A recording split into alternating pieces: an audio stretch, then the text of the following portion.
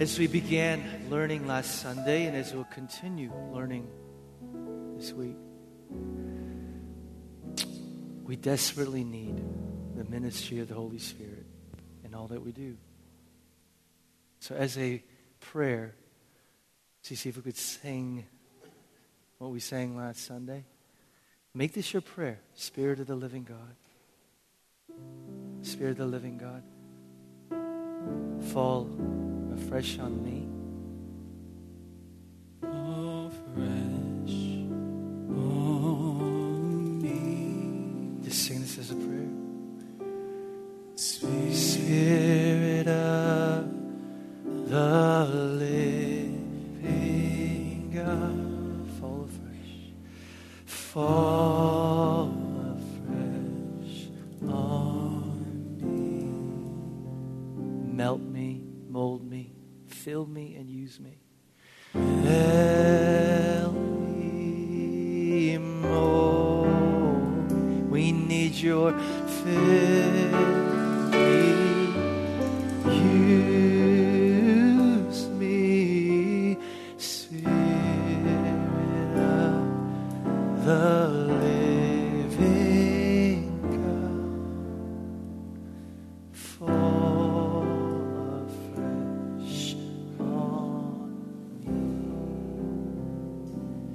Holy Spirit, we desperately need the illuminating ministry, the revealing ministry, the enabling us to hear the gospel, not just with our ears, but with our hearts ministry. We need you. We are hungry and thirsty for your supernatural work that's beyond just us. So regardless of where we are in this journey, in our relationship, in our awareness, in our intimacy, in our appropriating work of you, Holy Spirit, we pray, we pause, and we acknowledge that we need you. We need you in every way, every day, every moment.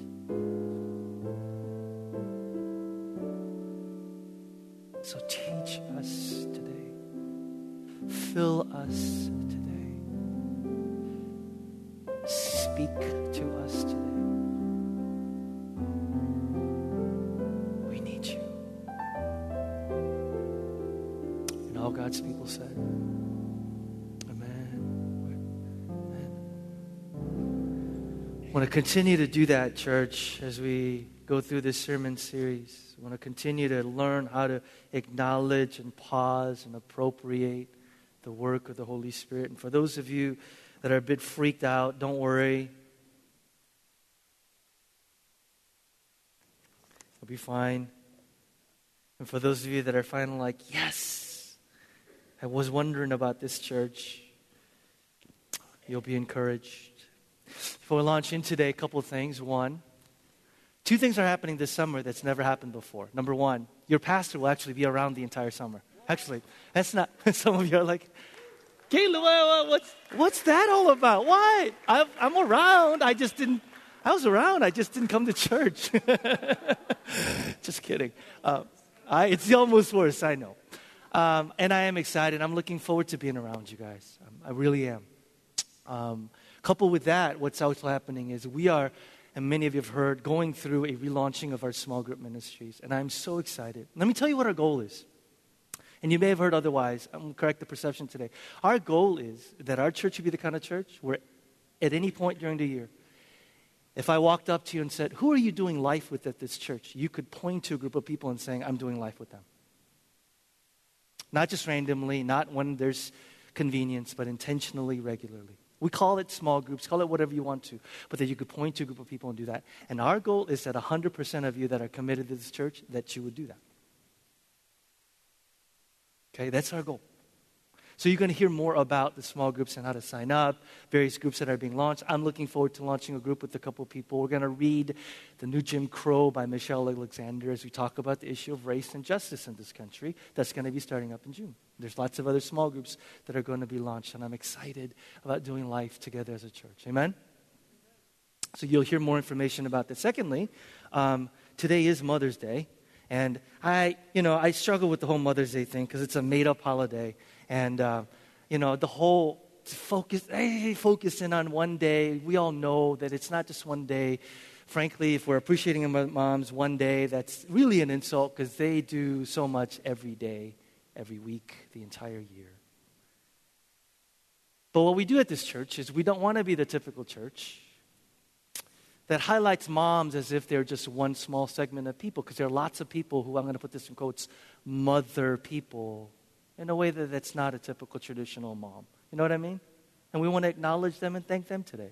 So I read this poem, and some of you know where this is coming, because I do this every year. To those who gave birth this year to their first child, we celebrate with you. And there were many of you for whom that's true. To those who lost a child this year, we mourn with you. And there's some people in our church for whom that's true. To those who are in the trenches with little ones every day and wear the badge of food stains, we so appreciate you. To those who experience loss through miscarriage, failed adoptions, or running away, we mourn with you. To those who walk the hard path of infertility, fraught with pokes and prods and tears and disappointment, we walk with you. Forgive us when we say foolish things. We don't mean to make this harder than it is. To those of you who are foster moms and mentor moms and spiritual moms, we need you. To those who have warm and close relationships with their children, we celebrate you. And to those who have disappointment, heartache, and distance with your children, this day we sit with you. To those who lost their mothers this year, and there's some of us sitting here today, lost our moms this year. We grieve with you. To those who experienced abuse at the hands of your own mother, we acknowledge your experience. To those who lived through driving tests, medical tests, and overall testing of motherhood, we are better for having you in our midst. To those who have aborted children, we remember them and you on this day.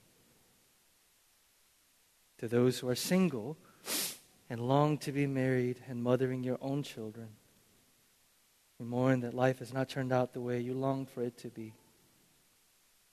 To those who are step-parents, we walk with you on these complex paths. To those who envision lavishing love on grandchildren, yet that dream is not to be, we grieve with you.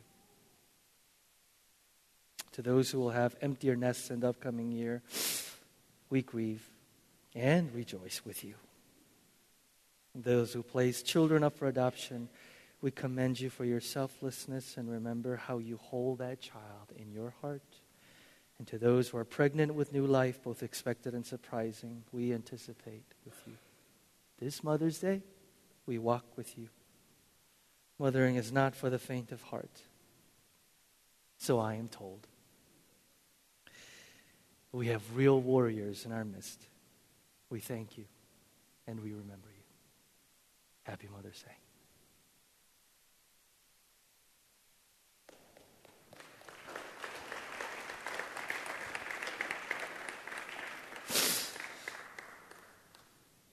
We began the sermon series on the Holy Spirit, and here's the entire framework and premise, foundation. The Christian life is only possible when the Holy Spirit who lives inside of us lives through us this Christian life for us.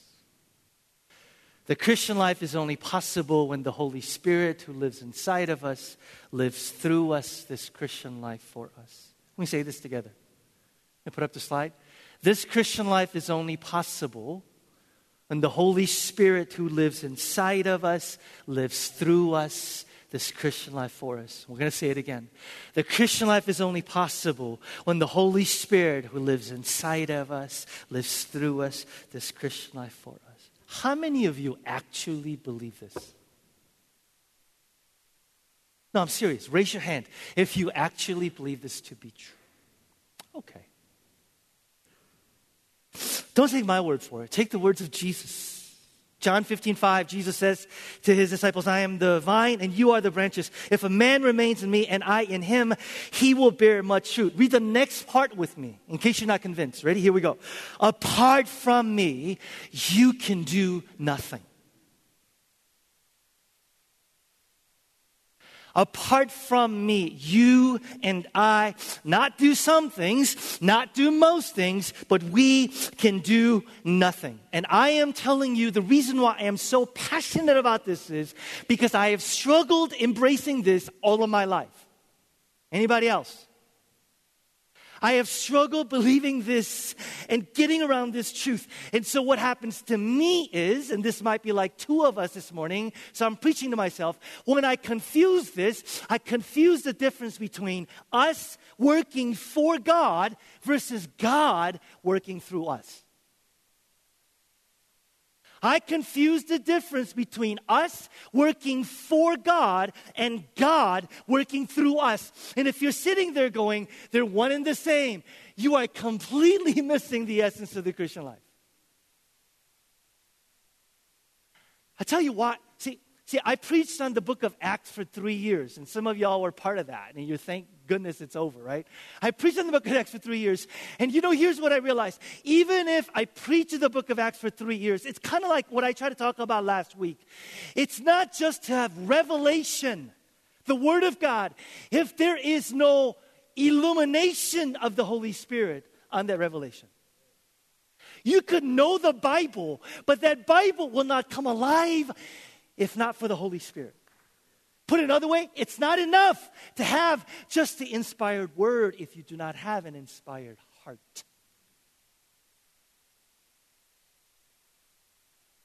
So I preached the book of Acts for 3 years, and I missed this truth, or I have a hard time with it. Listen to what Luke says. In the first book, O Theophilus, he's talking about the book of Luke that he wrote, I've dealt with all that Jesus began to do and teach until the day he was taken up after he had given command through the Holy Spirit to the apostles whom he had chosen. The first book that Luke refers to, Dr. Luke, is the book of Luke. And he's saying here, in that first book, I record all that Jesus did and taught on his earthly ministry. And in Acts, he says, now I want to recount to you what Jesus continues to do and teach, no longer in his incarnated body, but through his Spirit in the church. Come again? Here's what Luke is saying. It's not that Jesus, when he was on earth, did his ministry in his earthly body, and then now, as he's gone up to heaven, the church does his work. Luke is saying, when Jesus was on earth, he did his ministry in his incarnated body, but now, Jesus continues to do his work through his Spirit in the church.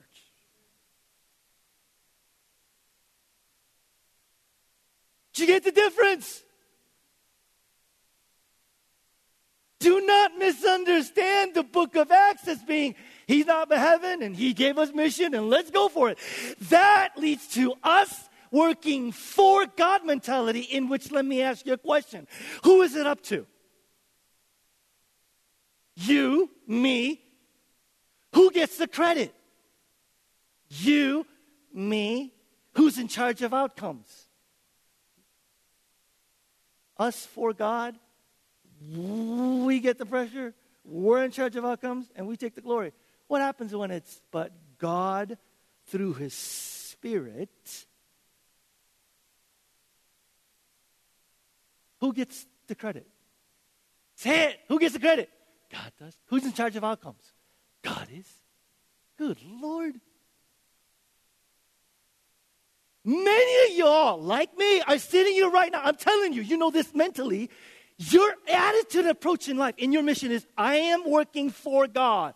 God's kind of up there, something. Versus, no, He, by His Spirit, is working through me.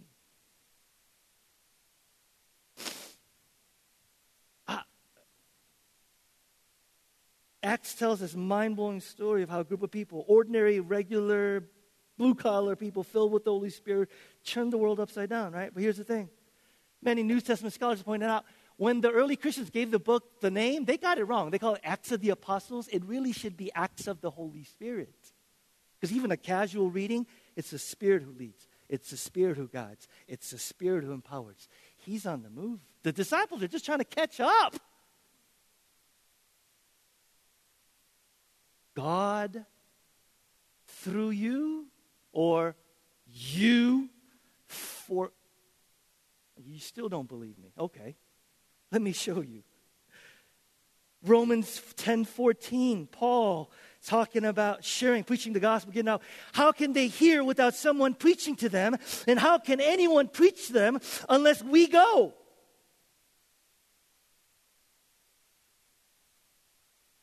Paul doesn't say, how can they hear unless we go? He says, how can they hear unless what? They are sent. Paul's eyes are always on God to send, not on us to go. Because unless the Holy Spirit does the sending, our going does absolutely nothing. So think about you in your workplace.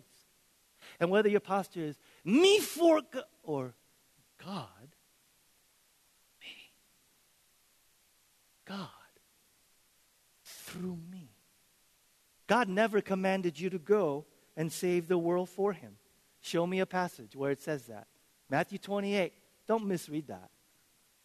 God never commands us to go and save the world for Him. He calls us to follow Him as He saves the world through us. Salvation from start to finish is God's work.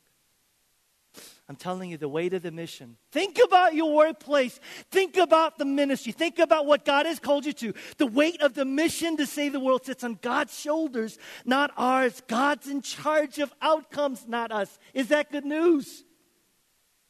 If it was up to us, not only would that crush you, not only would that crush me, if it was up to us, not only would that flame and burn us out. Trust me, I've been there, done that. We will also take the glory for ourselves. And God says, I will not share my glory with anybody. His glory He will not give to another. And that's why He told the disciples to wait. He said, wait. Before you go, wait, but Jesus, there are millions of people that don't know you. I know. There are millions of orphans that need to be adopted. I know. There are millions of people in slavery for crying out loud. He says, I know, but I don't want you to move unless you receive the Holy Spirit from on high. Why? Because He wanted them to realize that the mission that He gave to them is not something they could accomplish for Him, but something that He must accomplish through them.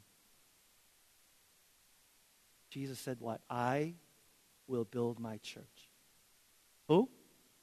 I, and the gates of hell will not stand up against it. Not, you will build my church and the gates of hell will admire it. God through you. Not you working for God. Man. Take an inventory of your life. Are you burned out lately? Family, job, ministry? Because you've taken upon yourself burdens that only belong to God? Hello? Hi, Katie. All the way from Colombia. So good to see you. In your zeal to work for God, have any of us made the mistake of trying to be God?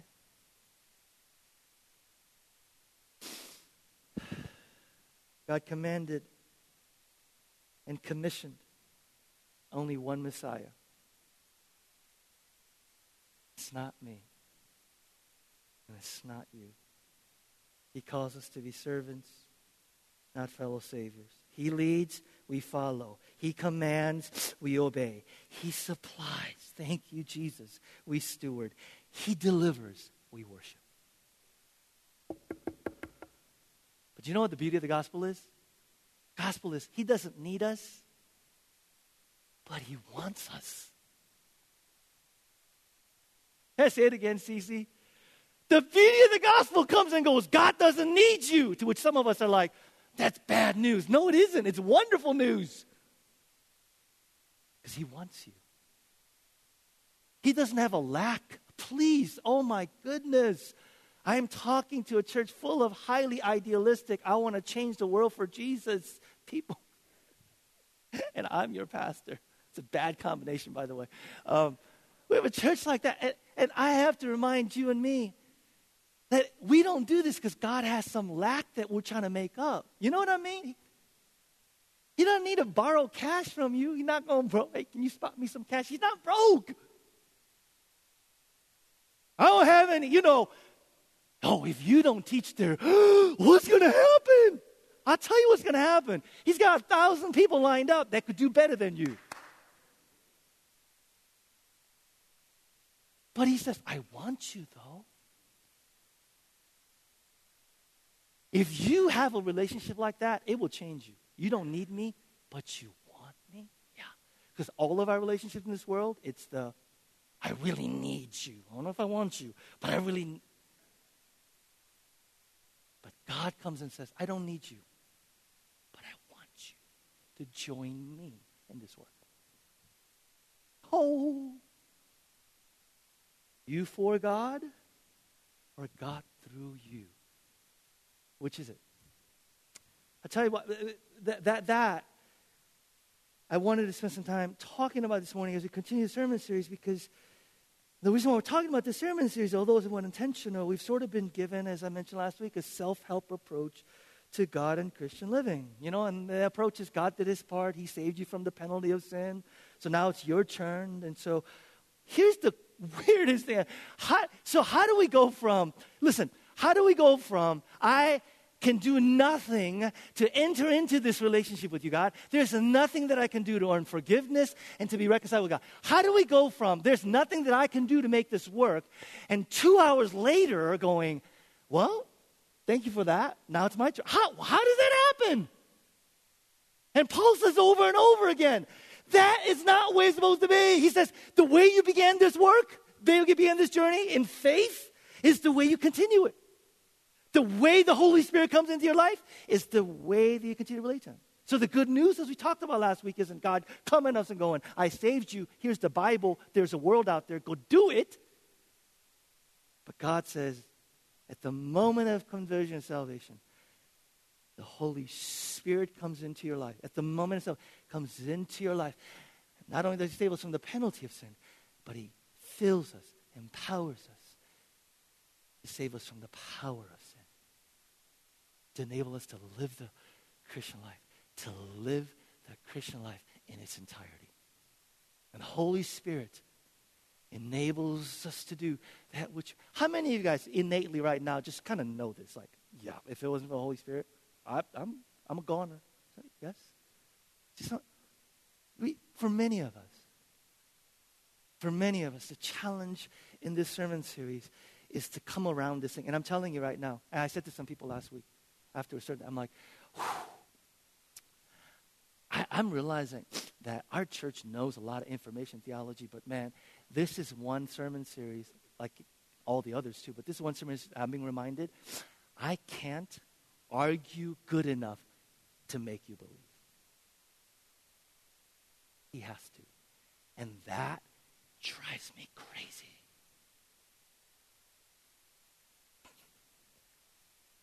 I went home Sunday night, and I was like, God, you mean I can't preach good enough to convince them? No. You mean I can't find enough Bible and insight? No. I can't find the perfect illustration? No. And that drives me crazy.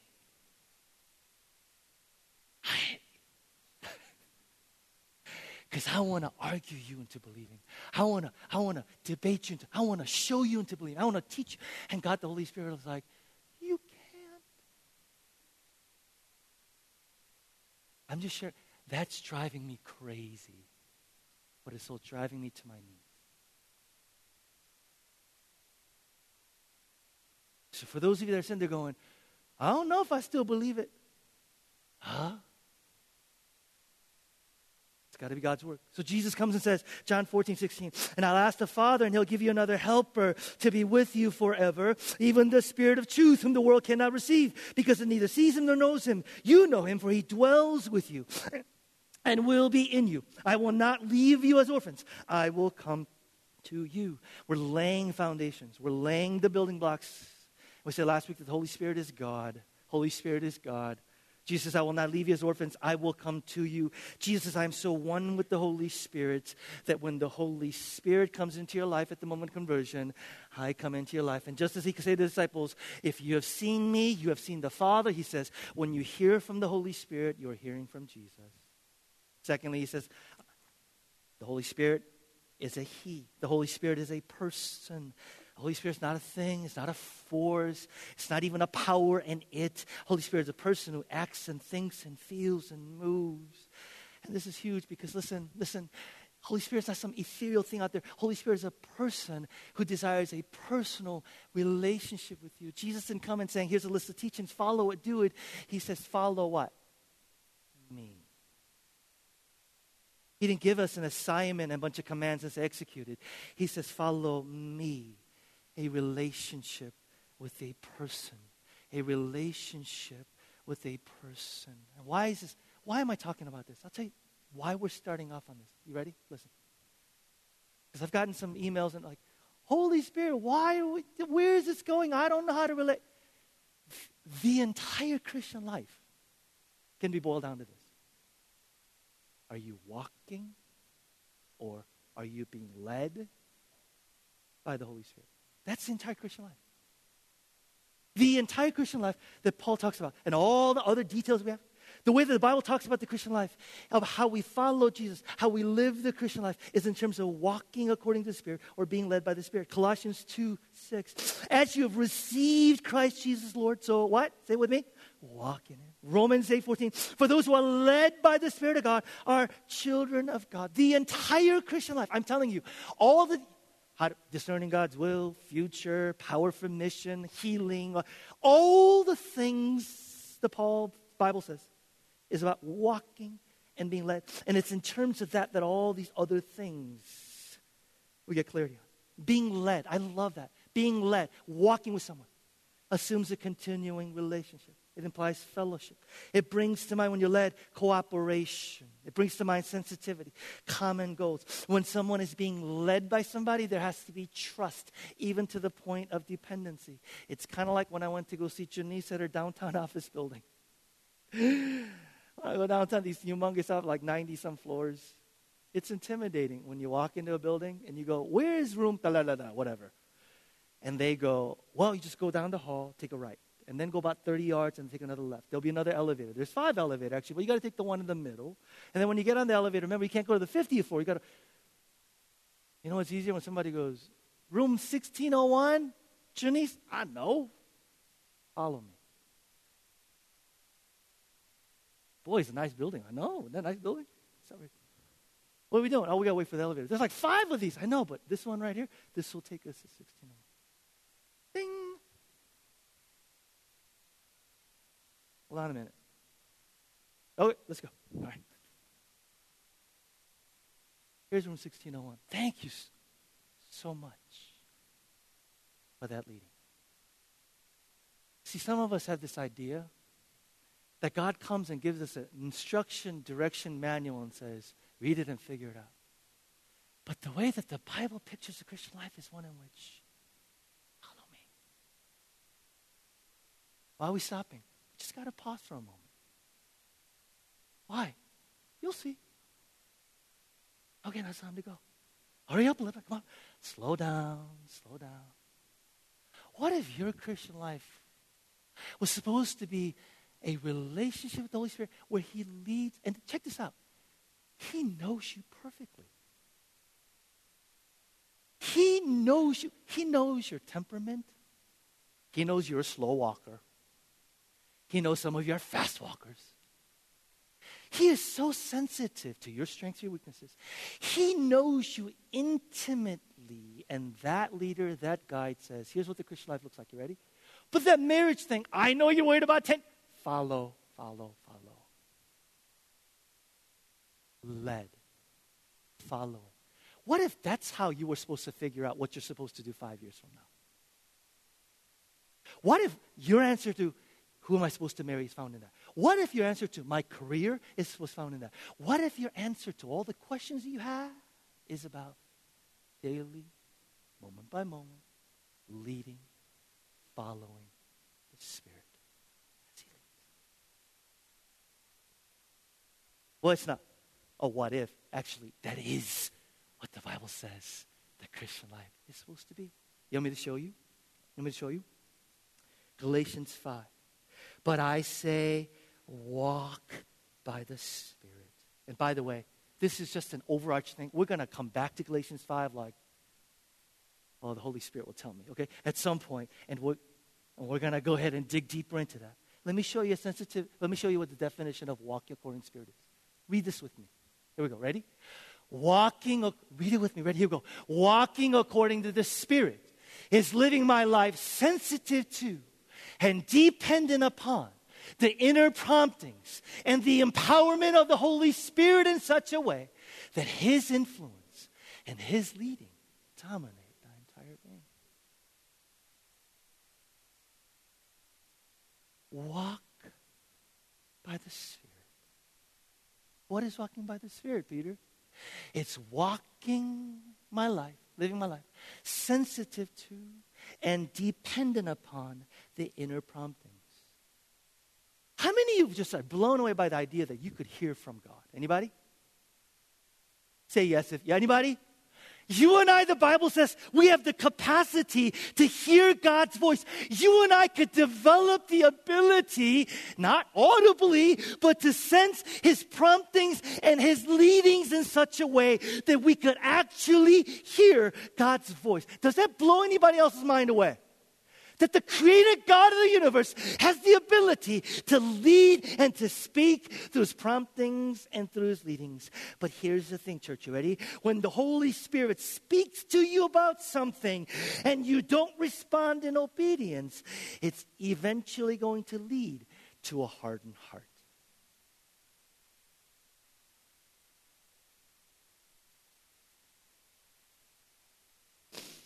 When the Holy Spirit comes to you, and all of you that have Jesus, the person of the Holy Spirit, inside your heart, you know this. He comes and through promptings and leadings speaks to you. And when you don't respond in obedience, but you ignore the voice,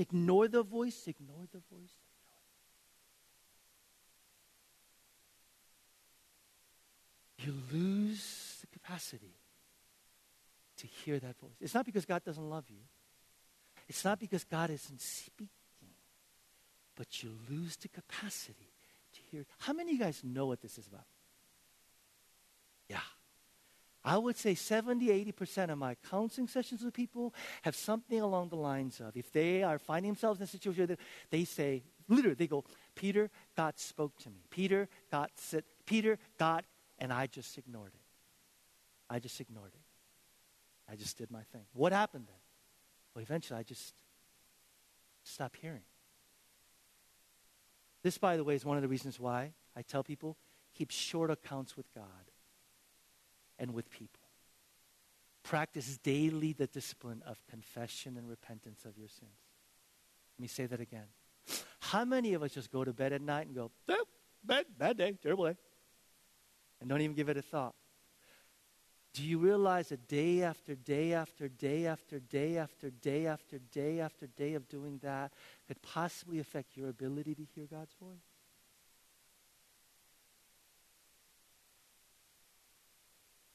Keep short accounts with God and with others. Walk according to the Spirit. Starting my day, continuing my day. Sensitive to, think relationship. Dependent upon, think relationship. The inner promptings, relationship. And the empowerment of the Holy Spirit. Okay, everybody look up here. This is going to sound a little bit doo-doo-doo-doo, but just hang in there with me, okay? This is, when we're talking about empowerment of the Holy Spirit, when I come against that temptation, when I come against those emotions that derail me, when I come against those thought patterns, when I come against that person, when I come against those things, it's pausing and acknowledging. Let me say it again. It's pausing and acknowledging. Holy Spirit, I can't do this. I can't handle this temptation. But you did. You were tempted in every way, and you sinned not. And you, Holy Spirit, live inside of me. Did you ever think about that? Did you ever think about the fact that the person who was tempted in every way and did not sin, he lives inside of you and me in the person of the Holy Spirit? Just pausing and acknowledging, Holy Spirit, I can't overcome this temptation, but you did, and you live inside of me. Holy Spirit, I can't love this person right now. I can't. But you can. And you do. And you live inside of me to empower me and to enable me to do that which I don't have the ability to do. So I am, here's the part, trusting in your enablement and your power in your life in me. Holy Spirit and walking in Him is activating your faith that He can do this before you will. It's in some ways believing in His enablement before you actually behave. Now, question I get a lot from people is this. Peter, is there time to do that? Let me ask you a question. How many of you guys already know the temptations that most of the time come your way? Of course you do. How many of you know that person that you have a difficult time loving? Every time you're in their presence, how many? In other words, how many of us are truly taken aback by our temptations and our struggles? Like we're walking around going, whoa, where did that come from? I never experienced that before. No. 99% of us, we're sitting there going, it's coming, it's coming, it's coming, it's coming, it's coming. Of course you have time to do this. Of course you have time to do this. When you come against that and those rush of thoughts come, it's pausing and acknowledging, I can't do this, Holy Spirit, but you can, you did, you live inside of me. Enable me to do that which I can't. How many of you know the temptations and struggles that are going to come at you at 8:30 tomorrow morning? Of course you do. That's why one of the best things you can do is the first thing you get up in the morning, get out of your bed, get on your knees and go, Holy Spirit, I can't do anything this day that's going to come my way. I need you. I need you. Then get up. Then when you walk into the office, there she is. I can't do it. I can't do it. Of course you can't. So pause and say, Holy Spirit, I don't have the ability to love, but you can, you did, you live inside of me. Enable me. Empower me. Pausing. Acknowledging. That takes all of like 3 seconds of the temptations and struggles that have plagued you for years and years. Is this making any sense? You don't need to wait until you are in the thick of battle. I'm arguing and wait a minute, why am I doing this again? Why am I? I can't. You can. I can't. But you can. I call it creating space for the Holy Spirit and having Him fill it. When I pause, acknowledge, I create space for the Holy Spirit, and He comes and fills that. Holy Spirit, I can't. Pause, fill it, but you can. Empower me. Holy Spirit, I can't. Fill it, space.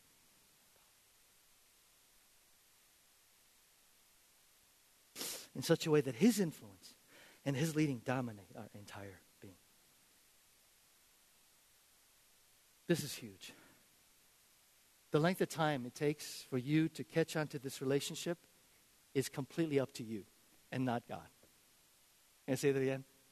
The length of time it takes on to catch on to this relationship with the Holy Spirit, learning how to walk by the Spirit depends on why. We don't have to wait for the Holy Spirit. He lives inside of us. Amen? He's waiting on us.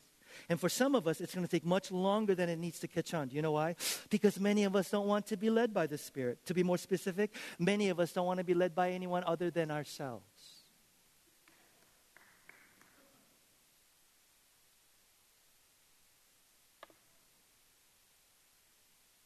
We don't want to be led by anyone other than ourselves. You love being in control. You don't want to let go of control. You use all kinds of spiritual language around it, but you know who you are. Can I just admission time? How many of us struggle with this? Yeah. Oh, wow.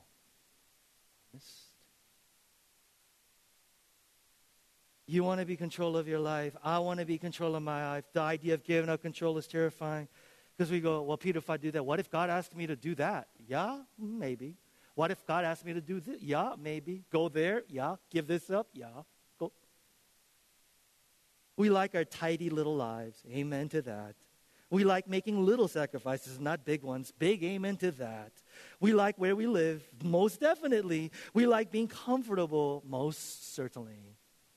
And deep down inside, we know that if all of a sudden we began to follow God, it may get uncomfortable, it may get difficult, and it may be costly. And church, you would be absolutely right. Here's an infallible rule. You ready? There's no such thing as change without discomfort. There is no such thing as change without discomfort. Change, any sort of change, will mean that things will be uncomfortable because change inevitably brings about uncertainty, lack of control, and the unfamiliar. Why would God ask me to go and do something I normally would not want or choose? Because that's the only way that you will grow. And God has never been committed to your comfort. He's committed to your holiness.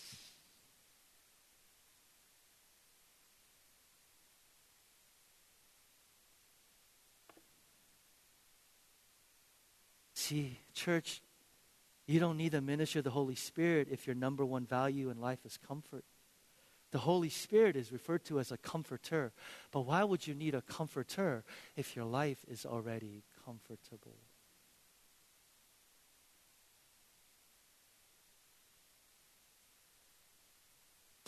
But you will need the Holy Spirit if you want to do everything Jesus commanded and teach others to do the same.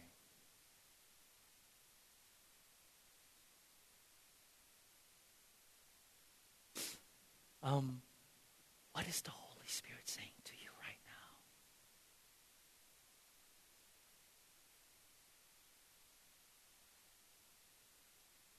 If you're hearing, I'm hungry, that's not the Holy Spirit, by the way.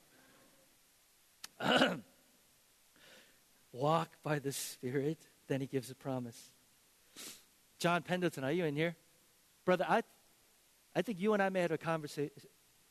I had numerous conversations with people, and this is something that for me, I've had a hard time coming around, but it's just so, no, it wasn't you, John, it was somebody else. Anyway, he gives a promise. Walk by the Spirit. Walk by the Spirit. And what does it say? Read it with me. Ready? Walk by the Spirit, and you will not gratify the desires of the sinful nature. In other words, the goal in our Christian life, the goal is our Christian life is not do my best to not sin. The goal of the Christian life for those that grew up in church is not, here's a list of things I'm not supposed to do. And the whole goal of the Christian life is to make sure that I don't do these things. Because when the whole goal of the Christian life becomes about what I'm not supposed to do, they become our focus. And what we focus on, we drift towards. You notice that? So some of us, our entire Christian life is about, well, these are things I'm not supposed to do. And I was a good youth group kid, and I learned that. And the Bible says it's such a positive approach. He says, what? The goal of the Christian life is to learn to do this one thing, that is walk according to the Spirit. And the net result, the outcome of that is not only will our behavior change, but our desires will change.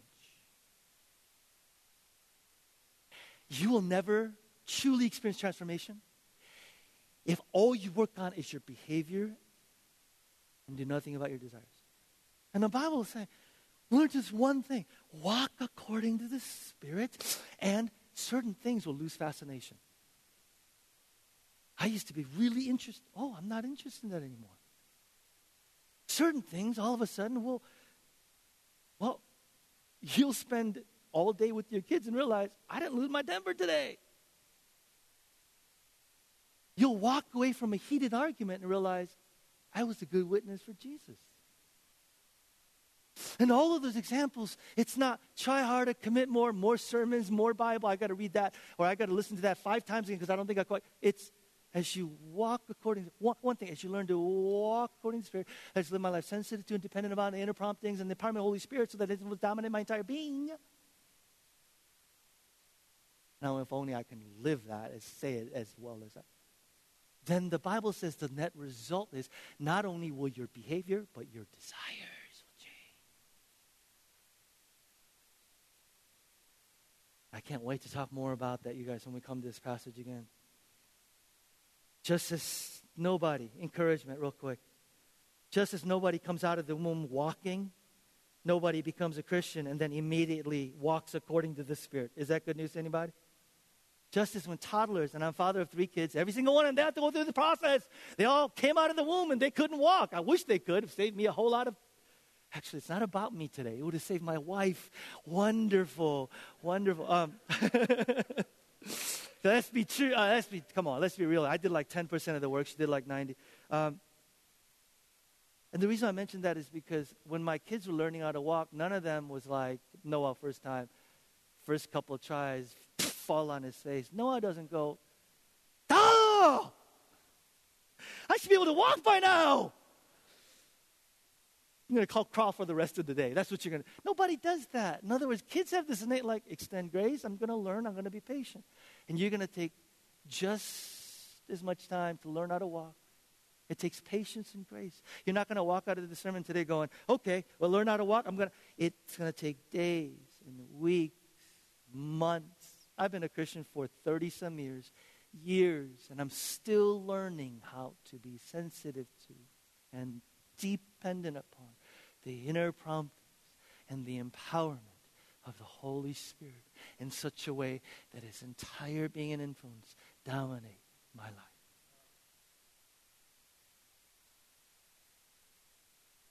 You know why this is important? Because the opposite of walking according to the Spirit is what the Bible calls walking according to the flesh. And walking according to the flesh is not some deviant, sexual, immoral thing in a corner, you know? Especially in the church, walking according to the flesh. It's not that. Let me show you what walking according to... Well, let's read this passage together, and then I'll show you what walking according to the flesh is. Verse 19, now the works of the flesh, that's walking according to the flesh, are evident, which are immorality, impurity, sensuality, idolatry, sorcery, enmity, strife, jealousy, outbursts of anger, disputes, dissensions, factions, envying, drunkenness, carousing, and things like these. And the Bible says, listen, either you are walking according to the Spirit, Christian or not, or you're walking according to the flesh. There's no in between.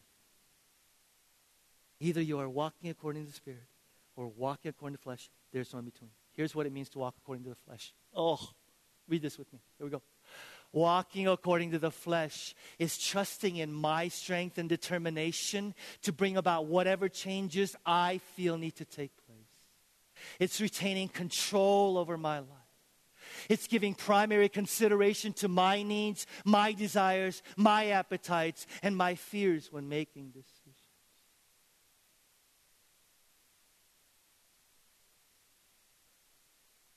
Walking according to the flesh. Trusting in my strength and my determination to bring about whatever changes I feel need to take place. Can I just ask, how many of us are operating from this perspective?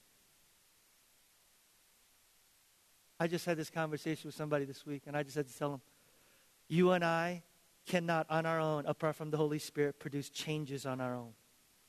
And it's not because there's something wrong with you. You're not equipped to. You're not equipped to. Jesus, John 15:5. I'm going to read it again. I'm the vine. You tell me what your part is and Jesus' part is. I'm the vine. You're the branches. If a man abides in me and I in him, he will bear much fruit. Apart from me, you can do nothing. What's our part? Our part is to bear. It's to abide. His part? Produce change.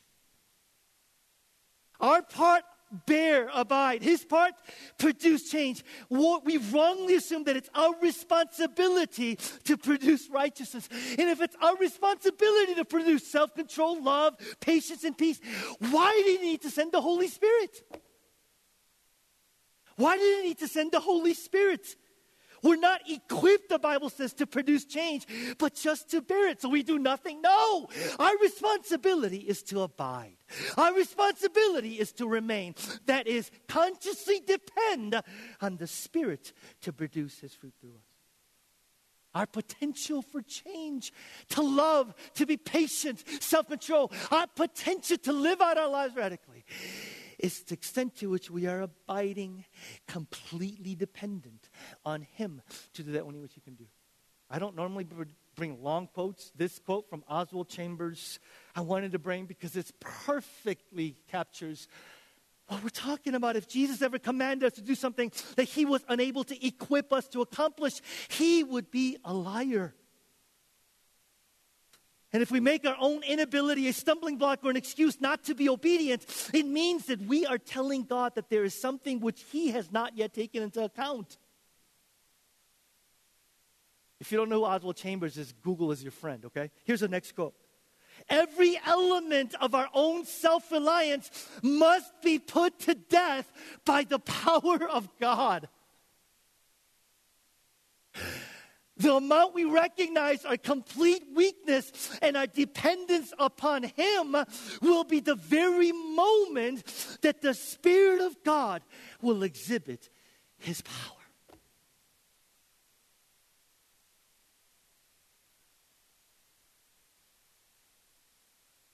Walking according to the flesh, trusting in my strength and my determination. Not only that, but it's retaining control over my life. How many of us are sitting here today going, Lord, please don't ask me to. ...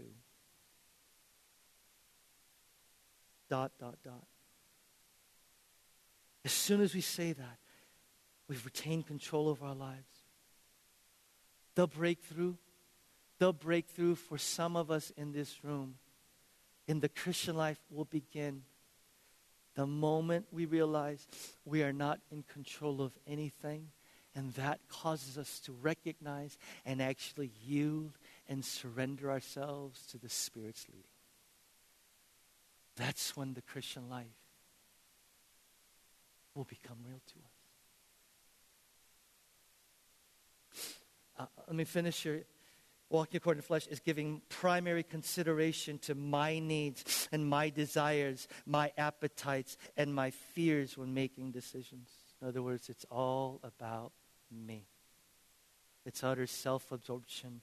The whole universe revolves around me when we walk according to the flesh, including God. I love Eugene Peterson's version of what happens when we walk according to the Spirit. Because this is the result of walking according to the flesh. Walking according to the flesh. Galatians 5:19. It's obvious what kind of life develops out of trying to get your own way all the time. That's walking according to the flesh. Repetitive, loveless, cheap sex. A stinking accumulation of mental, emotional garbage. Frenzied and joyless grabs for happiness, trinket gods, magic show religion, paranoid loneliness, cutthroat competition, all-consuming yet never satisfied wants, a brutal temper, an impotence to love or be loved, divided homes and divided lives, small-minded and lopsided pursuits, the vicious habit of depersonalizing everyone into a rival, uncontrolled and uncontrollable addictions.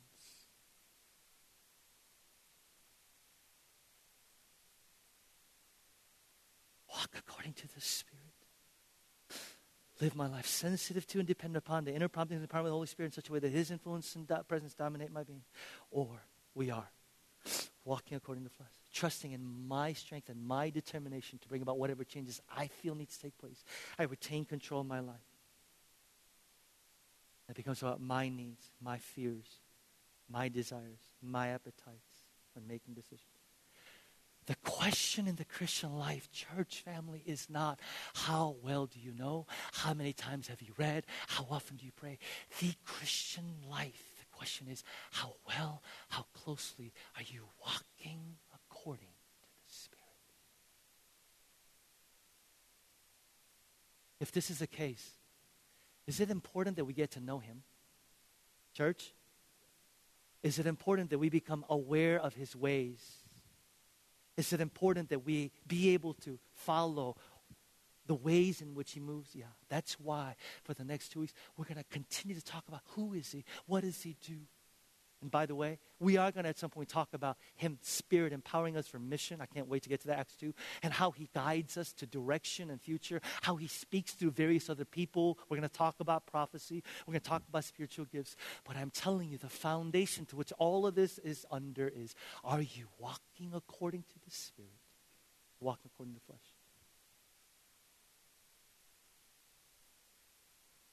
Here's what I want to end with today. If this is who He is, here's what I want to remind you. Holy Spirit has a will. 1 Corinthians 12:11. But one and the same Spirit works all these things, distributing each one individually, just as He wills. Holy Spirit is a personal God, and He says, I have a will. So what does that mean when it comes to walking with Him? 3 points. Application. I'm done. Number 1, forget about God's will for your life. Forget about God's will for your life. What do I mean? God cares more about the Spirit's leading today in the next 10 minutes than about what we intend to do next year.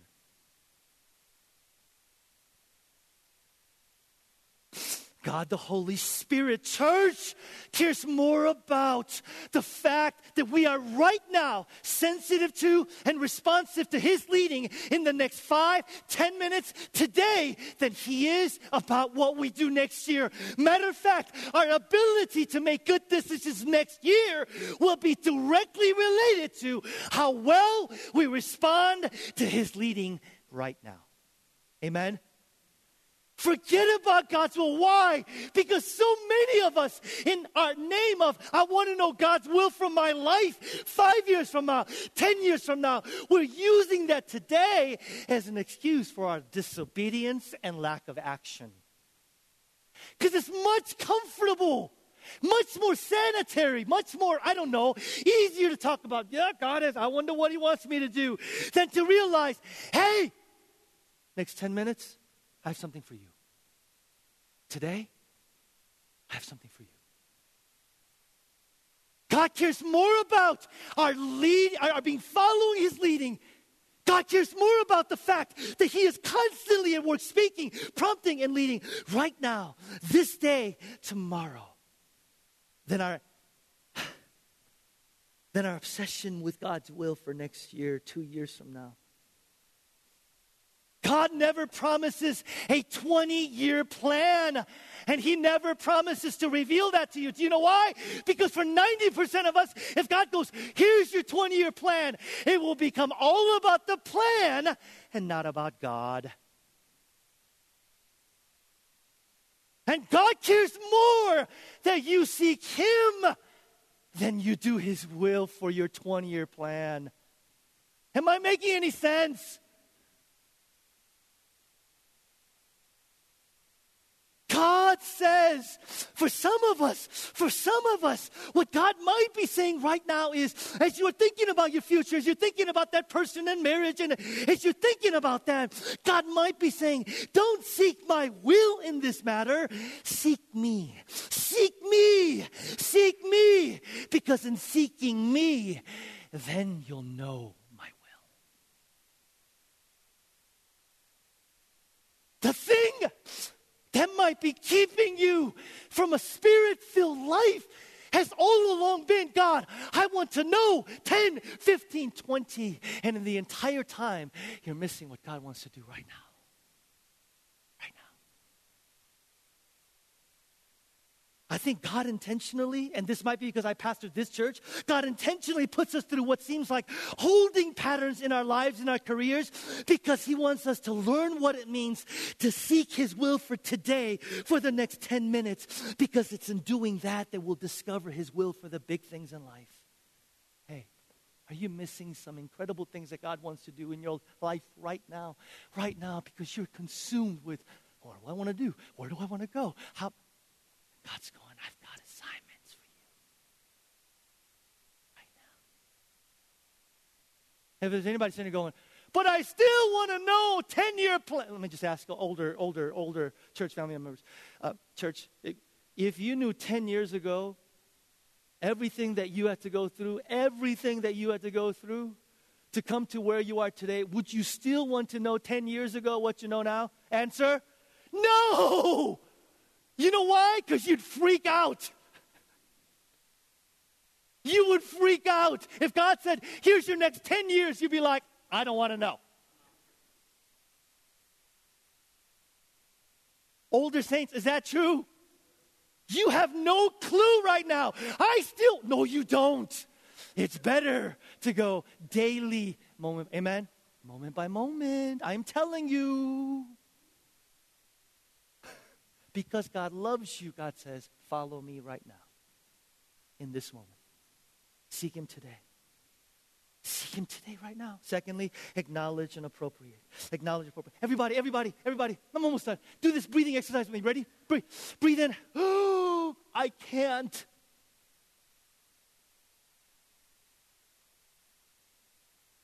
Hold it there so you know you really can't. And then breathe out. But you can. I can't. But you can. First thing in the morning. I can't do this day. I can't. But you can. Go to work. There she is. I can't. But you can. Mom, here are my kids. I can't. Your kids are going to go, Daddy, what's Mommy's new breathing exercise? Let me show you. I can't. You can. There's a temptation. I'm opening my computer. I can't. I'm with her. She's with me. And we know where this might lead for the next hour. I can't. But you can. I can't. Pause, acknowledge. Do you know that this could become almost innate in your life when you do it long enough? So that without you going, breathe in, breathe out, breathe in, breathe out. Your coworker's like, what the heck are you doing? It becomes innate, and before you even realize it, I can't, but you can. I can't, but you can. I can't, but you can. And by the way, can we just extend grace? When we see one of our brothers and sisters in the church doing that in our presence, just smile and go,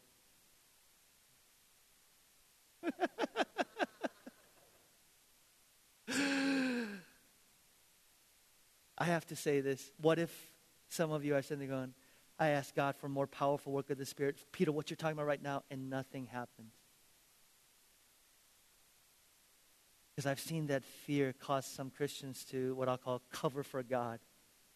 Because we're afraid that God might not come through, we expect less. We become satisfied with less. And we even convince ourselves that we want less because we're afraid. Can I tell you what Jesus said? Luke 11:13. If you then, though you are evil, know how to give good gifts to your children, how much more will your Father in heaven give the Holy Spirit to those who ask Him? God doesn't need your convincing today going, God, will you? He is more than ready and willing. I can't. I can't. I can't.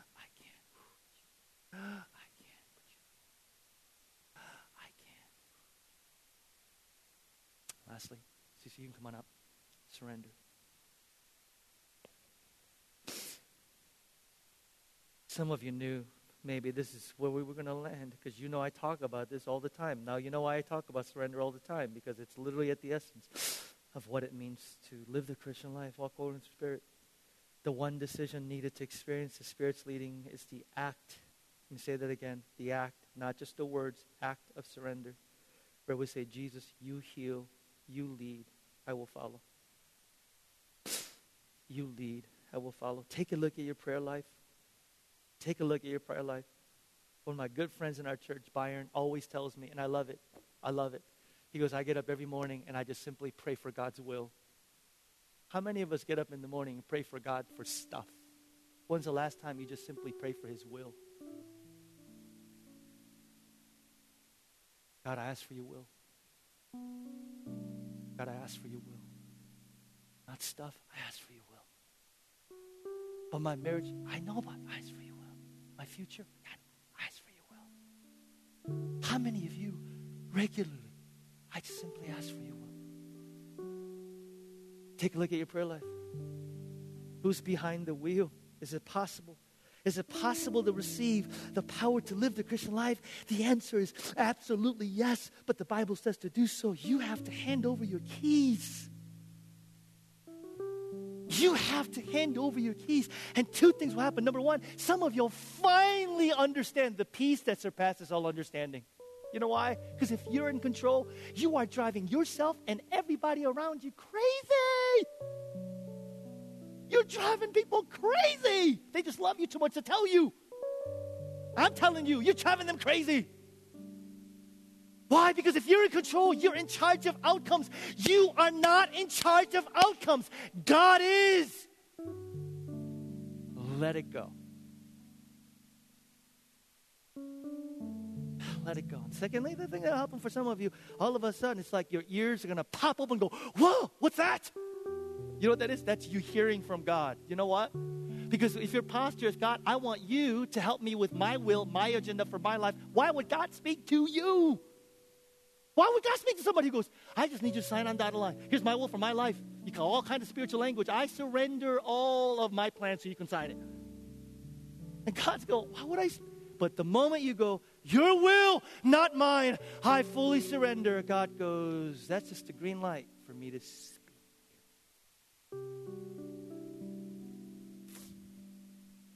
Spirit-filled life.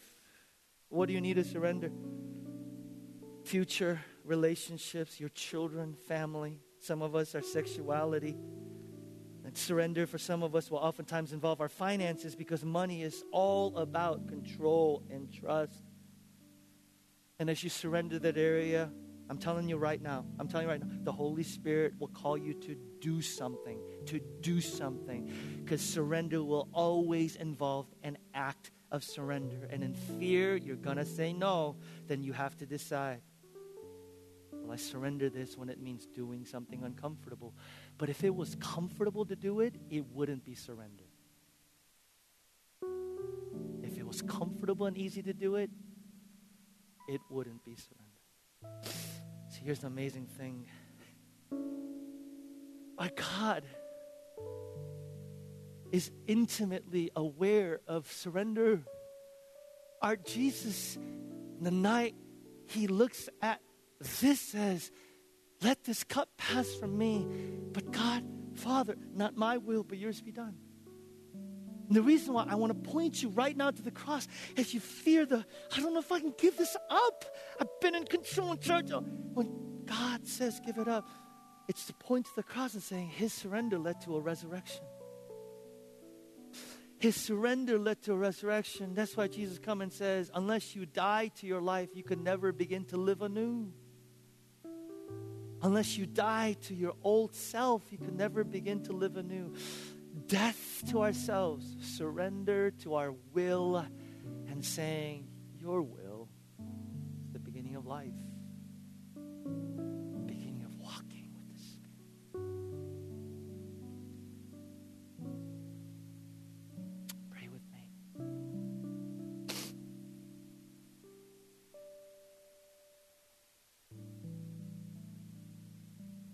Will you do this exercise just for the next minute or so?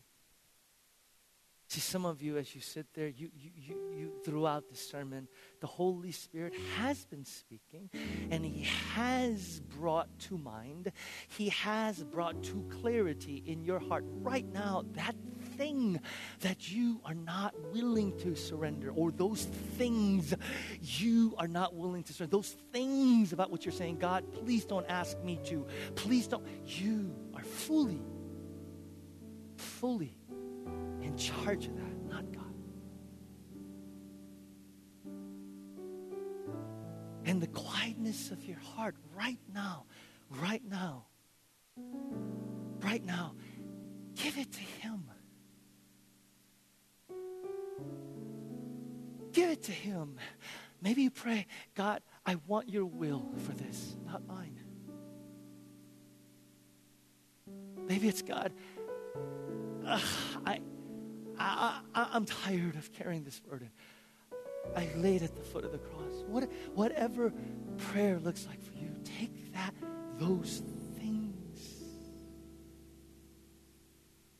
Surrender. Glad, joyful acknowledgement that there is a God. It's not you. There is a God. It's not us.